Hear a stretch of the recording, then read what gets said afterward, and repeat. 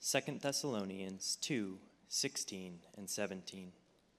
Now may our Lord Jesus Christ himself and God our Father, who loved us and gave us eternal comfort and good hope through grace, comfort your hearts and establish them in every good work and word. Dear Heavenly Father, you are so over the top good to us, so irrepressibly kind, incessantly faithful, and immeasurably generous. Thank you for the eternal encouragement and good hope you've already blessed us with in the gospel. There's zero doubt about where history is going or what we will be enjoying forever and ever. No eye has seen, ear heard, or mind imagined the things you guarantee us through the finished work of Jesus. Hallelujah. And you love us right now just as much as you ever will love us. Indeed, you love us as much as you love Jesus. For you have forgiven all our sins and made Jesus' righteousness ours.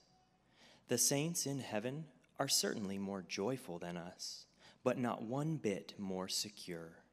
Oh, such marvelous, inexhaustible, God-praising grace.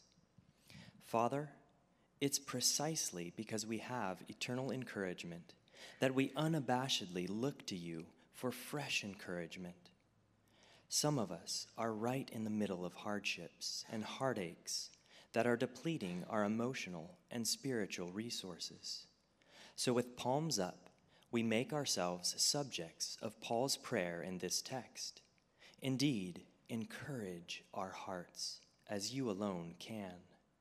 By your Holy Spirit, assure us that you are aware and in control, engaged and at work.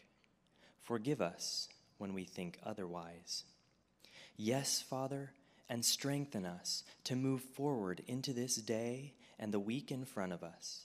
It's not like life's other responsibilities stop when we are in crisis or semi-crisis mode. Give us power to do the next right gospel thing and fill our hearts and mouths with your grace. Help us to worship more than we worry, bless more than we curse, and rest more than we resent. Forgive us for trying to be self-sufficient. Free us to share our burdens, cares, and load with others. So very amen we pray, in Jesus' wonderful and merciful name. They were a wicked people, and they were violent, and they hurt innocent people who were trying to do the right thing, and they were racist, and they were full of vitriol, and they were arrogant, they were proud, and they beat people. They beat men and women and children. They murdered people in the streets in broad daylight. And they were Americans. And they were police officers. And they were politicians. And they were elected officials. And they were white. And they did these awful, atrocious, sickening things to fellow Americans. They did these awful, atrocious, sickening things to fellow Americans because of the color of their skin, because they were black. The civil rights movement of the 1960s shows us just how deep sin runs in our veins. The civil rights movement of the 1960s confronts you with just how messed up people are. And if you don't think that human beings are born sinners and have been wrecked by Adam's sin, then study what took place in America in the 1960s. What white people did to the African American community in the 1960s is appalling. And yet we like to think America is God's special country, that He has blessed this country more than others. I don't think so. We have done and we continue to do some very wicked things, and we've still got a long way to go to heal the racism that is in our blood and in the DNA of our country. And so this issue of the civil rights movement has been on my heart lately for two reasons. Number one, I've been watching the 60s documentary on Netflix. I highly recommend it to you. I love all things 60s. I love the TV shows in the 60s. I love the music in the 60s. I love pop culture, the clothes that they wore. I love the preachers. I listened to a lot of preachers from the 60s, Dr. Martin Lloyd-Jones, S. Lewis Johnson, W.A. Criswell, John Gerstner. So I love all things 60s, and I wish I lived during that era, but God had other plans, so I missed it by a few years. But I've been waiting for this documentary, the 60s, to come on Netflix because it was on CNN a few years ago and I missed it. So it finally came on Netflix and I started watching it, and I was struck and saddened once again by how evil white people were to blacks in the 60s. It was just awful. And I found myself heartbroken as I watched what happened back then. This documentary shows footage of how sickening white people were to blacks as the civil rights movement was picking up steam in America. I've been sickened at how awful my people, white people, southern white people were treating blacks. It was awful. Now, I've read a lot about the civil rights movement. I've seen footage through the years. I've seen a lot of pictures, but I didn't live through it. And so to see videos and news footage once again of how awful African Americans were being treated, it was just so heartbreaking to me over the last few weeks as I was watching this. I've long trumpeted my hatred for racism because I saw plenty of it growing up in the South. But seeing it again, seeing it fresh, it just broke my heart. And so I suggest you watch the 60s on Netflix. You might be led to repent even if you were not there. And so that's one reason why the civil rights movement has been on my mind lately. But another reason is this. The anniversary of the death of Martin Luther King Jr. occurred a few weeks ago on April 4th. And I've been listening a lot to U2 lately. And you may not know this about U2, the iconic Irish rock group, but they have several songs about Martin Luther King Jr. So in 1984, they included 2 songs in homage to Martin Luther King on their album, The Unforgettable Fire. And the first song is one that you probably all know. It's called Pride in the Name of Love. It's a song about Dr. King's non-violent activism in the U.S. civil rights movement that ultimately led to his assassination. And in the song, the singer Bono sings this: "Early morning, April 4, shot rings out in the Memphis sky." You know, the little falsetto part. "Free at last, they took your life. They could not take your pride." And if you know your history, the lyrics aren't correct because Dr. King was actually assassinated on the evening of April 4th, not in the morning, but Bono humbly acknowledges his lyrical mistake. He's Irish. So we let him off. He doesn't know his American history. But there's a second song on the album titled MLK, which closes out The Unforgettable Fire. MLK is a brief lullaby. It's this pensive song with very simple lyrics that are a tribute to Dr. King. And in the song, Bono sings these words: "Sleep, sleep tonight, and may your dreams be realized. If the thundercloud passes rain, so let it rain, rain down on he." I think what U2 is saying in this song as a tribute to Dr. King and all the civil rights activists is that even though there may be dark days ahead and thunderclouds may pass over you and there may be rain and the road is long, the days will eventually pass and your dreams will be realized. But you can sleep now. Like a child, you can sleep now. You can rest because your dreams one day will be realized. And that's exactly what Dr. King said in the very last sermon he preached, which he preached the night before he was killed. The final words of his final sermon, which was titled, "I See the Promised Land," were as follows. Well, I don't know what will happen now. We've got some difficult days ahead, but it doesn't matter with me now because I've been to the mountaintop and I don't mind. Like anybody, I would like to live a long life. Longevity has its place, but I'm not concerned about that now. I just want to do God's will, and He's allowed me to go up to the mountain, and I've looked over, and I've seen the promised land. I may not get there with you, but I want you to know tonight that we as a people will get to the promised land, and I'm happy tonight. I'm not worried about anything. I'm not fearing any man. Mine eyes have seen the glory of the coming of the Lord. It was a very moving sermon by a great preacher who was moved to love and serve his people. And I think that is exactly how the preacher of Hebrews feels about his audience, the audience that he's writing this sermon to. He loves them and he's moved to remind them that the promised land awaits.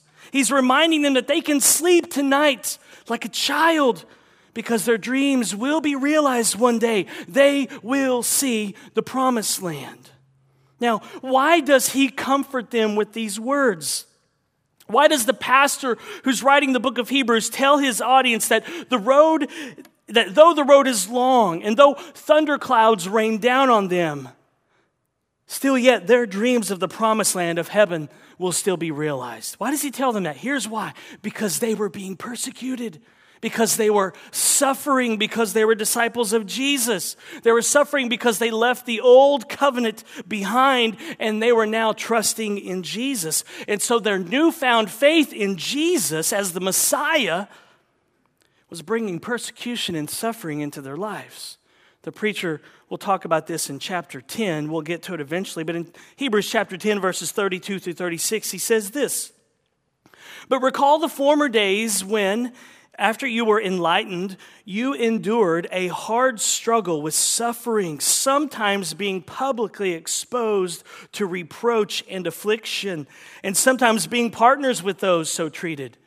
For you had compassion on those in prison, and you joyfully accepted the plundering of your property, since you knew that you yourselves had a better possession and an abiding one. Therefore, do not throw away your confidence, which has a great reward, for you have need of endurance, so that when you have done the will of God, you may receive what is promised."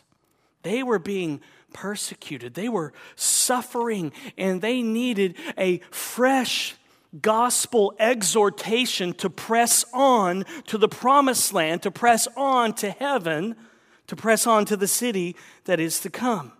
The Hebrews were being reminded that the longed-for day of Sabbath rest was still before them, and that the day would come when they would have rest from their enemies, rest from this fallen, broken world, and rest from the plague of indwelling sin. But the preacher is also reminding them that they can enjoy that Sabbath rest now. They can enjoy a true Sabbath rest even as they wait for that final Sabbath rest in heaven. So there's this already not yet aspect to Sabbath rest. There's this already not yet aspect or component to what it means to be a Christian, a disciple, one in union with Christ. In one sense, Jesus has already secured rest for us. Because of His life, death, and resurrection, we can rest from all of our attempts to try to earn God's favor. That's the already of the already not yet. And that's what we'll look at next week, Lord willing. But this week, we're going to look at the not yet of the already not yet. We have not yet entered into our final Sabbath rest. That awaits us in heaven. And so our big idea today is simply this: preach the gospel to yourself every day. In fact, because of the preacher of Hebrews says today so much in chapters 3 and 4, I was tempted to say, preach the gospel to yourself today. Because the fact of the matter is that none of us live in tomorrows. We only live in today's. None of us ever live in a tomorrow. We only live in today. Now, we may stress and worry about our tomorrows, or we may have regret about our past, but we only live in today. And what will help us to deal with the regret of our past or the worry and stress of the future? The only thing that will help us today is if we preach the gospel to ourselves today. Now, I know you know this because we talk about preaching the gospel to ourselves all the time here at Grace, but it's true. And on any given Sunday, there's always someone here who needs to be reminded to preach the gospel to themselves, to rehearse the gospel. On any given Sunday, somebody comes in here and their heart is being hardened by the deceitfulness of sin. On any given Sunday, there are many of us who need to be reminded, preach the gospel to yourself. Rehearse the gospel. And if we are ever going to sustain our hope in the promise of our future with Jesus, we must keep rehearsing the gospel all day, every day. We must keep preaching the gospel to ourselves. And I get that big idea from the fact that the preacher of Hebrews mentions the gospel 2 times in the passage that we're looking at today.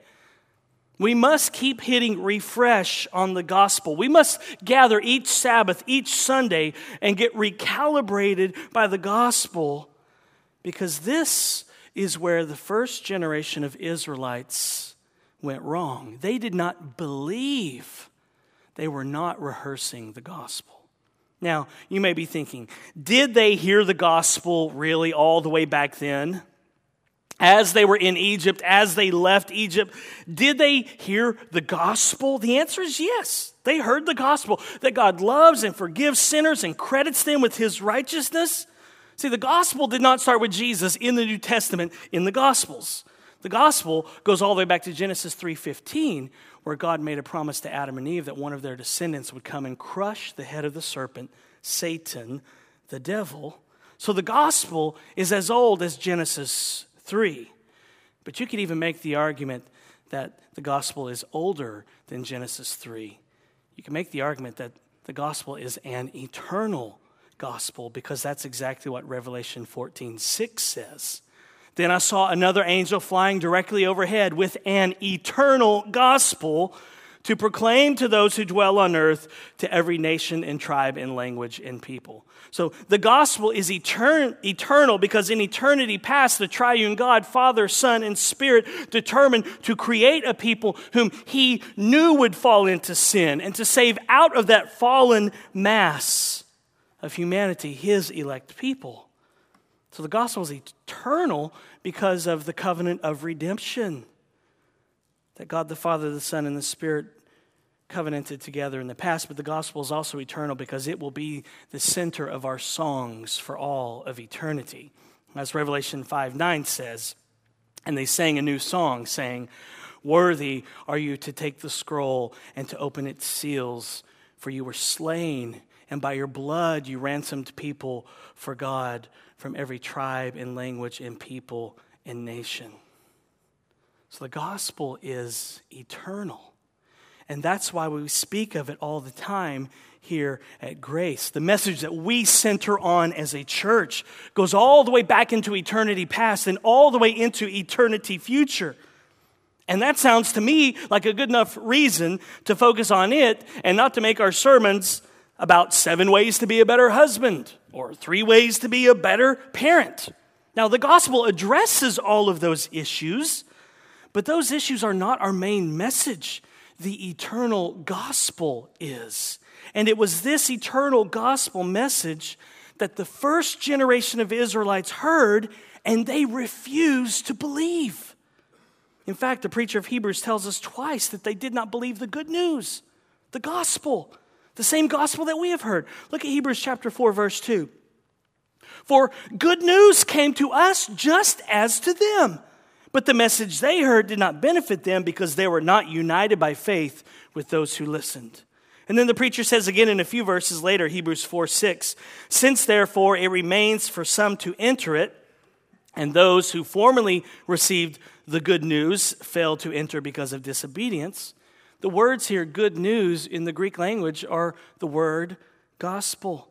And this is why I say that we must stay busy reminding one another about the gospel, because it sustains our faith. It sustains our belief. It keeps us centered. It helps us keep our eyes on our future rest. And what the preacher of Hebrews wants the Hebrews to know is that they have to strive to enter into that rest that awaits them in heaven. We have to strive to enter into the rest that is already ours. We have to work in order to rest, as odd as that sounds. We have to strive and use our spiritual muscles in order to enter that rest and to enjoy that rest right now. And the work that we have to do now is one of belief. We have to continue to believe the gospel, the good news, and not turn to the law to be justified. And that's exactly what the Hebrews were in danger of doing. They were being tempted to turn from Jesus back to Moses. Look at chapter 4, beginning in verse 1. Therefore, while the promise of entering his rest still stands, let us fear lest any of you should seem to have failed to reach it. For good news came to us just as to them. But the message they heard did not benefit them because they were not united by faith with those who listened. So he's continuing his thought from chapter 3. He reminds the Hebrews that the way to enter into the eternal Sabbath rest with Jesus on the new heavens and new earth is to be united to Jesus by faith. The first generation of Israelites that left Egypt under Moses' leadership, they did not enter Canaan. They did not enter the promised land because of their unbelief. They heard the gospel. They heard the good news, the same gospel that we have heard, the same good news that we have heard, but they did not believe it. So they never entered into Canaan. They never entered into that rest because in their day, they did not say to one another, preach the gospel to yourself today. They should have said that to one another. Preach the gospel to yourself today. But they didn't do that. So they didn't believe. And so the preacher is reminding the Hebrews that if they reject the gospel, if they return to the old covenant, if they return to Moses, then they will not enter into the promised land. They will not enter into heaven because they will prove that they did not really believe, that they were not united to Christ by faith. But the preacher says those in union with Christ will enter that rest. Look at verse 3. For we who have believed enter that rest, as he has said, as I swore in my wrath, they shall not enter my rest. Although his works were finished from the foundation of the world, for he has somewhere spoken of the seventh day in this way, and God rested on the seventh day from all his works.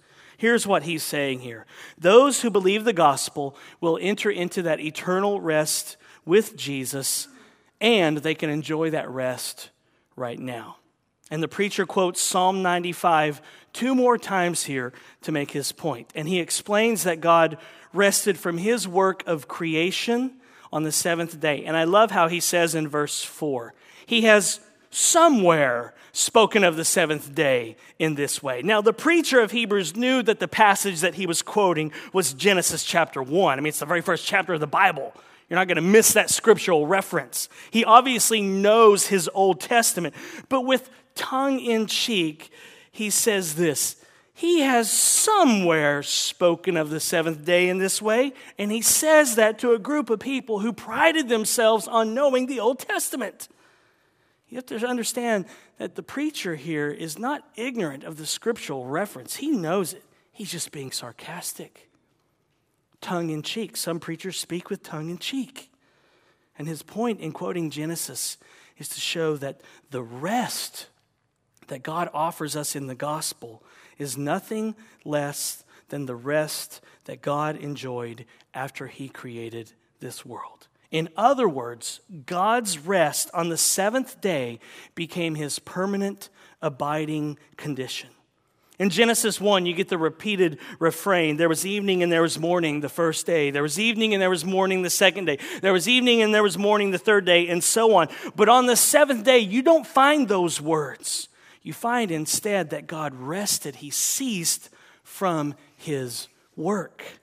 That means that this day of Sabbath rest does not ever come to an end. It's not brought to an end like the other days. God's Sabbath rest goes on forever. It's eternal. And that means then that the Sabbath rest is still open. It's open for those who believe the gospel. Today, the Sabbath rest is open for all who would come to Jesus. And that's exactly what the preacher says next. Look at verse 5. And again in this passage, he said, they shall not enter my rest. Since therefore it remains for some to enter it, and those who formerly received the good news failed to enter because of disobedience, again he appoints a certain day, today, saying through David so long afterward in the words already quoted, today, if you hear his voice, do not harden your hearts. For if Joshua had given them rest, God would not have spoken of another day later on. So then, there remains a Sabbath rest for the people of God. For whoever has entered God's rest has also rested from his works as God did from his. I love this section of Hebrews because the preacher repeats himself so many times. He just keeps repeating Psalm 95, which he started repeating in chapter 3, and he keeps repeating certain words and phrases, and that's one complaint that I have heard about my preaching. I hear people say, he always repeats himself. Stop repeating things. I've even had people write anonymous cards here at Grace saying, please stop repeating yourself. Please quit saying the same thing over and over again. Well, guess where I learned it? The Bible. The Bible repeats itself all the time. Why? Because we are so slow to learn. Let me ask you, does anybody remember the big idea from 2 weeks ago? I don't think I do. It's my point. It's why we repeat. It's why we repeat. We're so slow to learn. One of my Old Testament professors in seminary, Dr. Gordon Johnston, who had a very significant impact on my life, he used to always say this in class: repetition is the hallmark of Hebrew rhetoric. Repetition is the hallmark of Hebrew rhetoric. The Hebrew language in the Old Testament is full of repetition. And so I learned from Dr. Johnson, and I learned from my church history professor, Dr. Jeff Bingham, and I learned from the Bible that truths must be repeated in order for people to learn them, even repeated in the same sermon. And so that's one reason why I love this section in Hebrews, is because the preacher just keeps repeating Psalm 95. He's like a broken record with Psalm 95. And he repeats again that the first generation that came out of exile in Egypt, that they did not believe the good news, the gospel, and therefore they did not enter God's rest. But he says the next generation of Israelites, under the leadership of Joshua, they did enter into the rest of the promised land, but it was not the eternal Sabbath rest of God. It was just a temporal rest from their enemies in Canaan, the promised land. It was not the final rest on the new earth. And that's why the preacher of Hebrews repeats the word today in verse 7. He's quoting David in Psalm 95, where in David's day, the opportunity to enter God's rest was still in effect. So David would say to his people in his day, preach the gospel to yourself today. And the preacher of Hebrews is saying to the Hebrews, preach the gospel to yourself today. And this preacher is saying to you, preach the gospel to yourself today. And this promise was still in effect in David's day because the gospel was still being offered to sinners. So understand this, as long as there are sinners on the earth, there remains a Sabbath rest for people who believe the good news. And it's a twofold rest that is always offered in the gospel. There's this already, not yet aspect to the Sabbath rest that is offered to sinners in the gospel. So whether you were alive in the first generation under Moses' leadership, those who came out of exile in Egypt, or whether you were alive under Joshua's leadership, or whether you were under David's leadership, the Sabbath rest of God that is offered in the gospel is twofold. First, it offers you eternal rest, meaning it offers you resurrection with a new glorified body where you will glorify and enjoy the triune God on the new earth forever. That's the not yet of the already not yet. We don't have glorified bodies now, but we will then. And sickness will be no more on that day. And sin, sin will be no more. That's part of the rest that awaits us. Imagine that. Imagine never sinning again. I don't think those lyrics were in the song that we sang, were they? I wish they'd write another lyrics. I can only imagine never sinning again. Now, I'll sing that verse all day long. Imagine never sinning again. I cannot wait to never sin again. It's all I've known. That's part of the Sabbath rest that awaits us. Never sinning again. Rest from indwelling sin. Rest from temptation. That's rest. Amen? People always ask me, well, what are we going to be doing for all of eternity? I don't know all of the answers about what we will or won't do. I have many ideas, but I do know these two truths about heaven. Number one, there will be Chick-fil-A. If it's heaven, there has to be Chick-fil-A. That's why they're closed on Sunday now, so they can be open for all of eternity. There will be Chick-fil-A, and there will be Chick-fil-A in Santa Maria one day soon. Thank you, Larry Opple. Number two thing about heaven, there will be no mayonnaise. And that's all I know for sure. Here's how I know that there will be no mayonnaise in heaven. Because one, mayonnaise is a result of the fall, a result of Adam's sin, and mayonnaise makes me sin. So since part of the rest that awaits me is that I will never sin, and since mayonnaise makes me sin, therefore the logical conclusion is that mayonnaise will not be allowed on the new earth, and that's why the word gospel means good news. But seriously, and you know what, and I love the ladies here, because last week at Greg's celebration, they were, because Pastor Greg and I both hate mayonnaise. Bless these ladies' hearts. They were worried about that macaroni salad that they made. They said, what about Benji and Craig? What are they going to eat? I just love that you love us enough that even crossed your mind. Thank you. But seriously, I will not sin again on that day. I cannot wait for that day. I cannot wait for that day of rest, a day of Sabbath rest from the ever-plaguing presence of indwelling sin. No more indwelling sin. No more putting sin to death. No more mortification of sin. I cannot wait. I told my wife Heather a few weeks ago that if she can just hang on a little bit longer, there's a better version of me coming. And I promised her that the best version of me was all hers in heaven. You'll find us at the Chick-fil-A, sitting together, drinking sweet tea, as you stumble around looking for the mayonnaise packets. And I will gladly say on that day, it was thrown into the abyss. But I promised Heather a few weeks ago, we were talking about this, I said, hang on, there's a better version of me coming. And this better version of me is all yours in heaven. And that's the hope that the gospel offers. As Tim Keller says in his book, The Meaning of Marriage, what then is marriage for? It is for helping each other to become our future glory selves, the new creations that God will eventually make us. The common horizon that the husband and wife look forward to is the throne and the holy, spotless, and blameless nature we will have.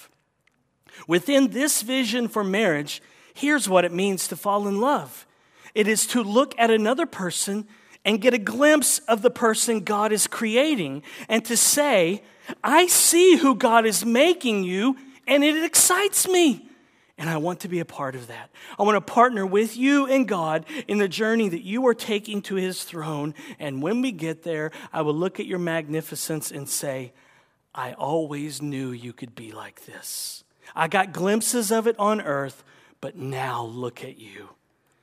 Each spouse should see the great thing that Jesus is doing in the life of their mate through the word, the gospel.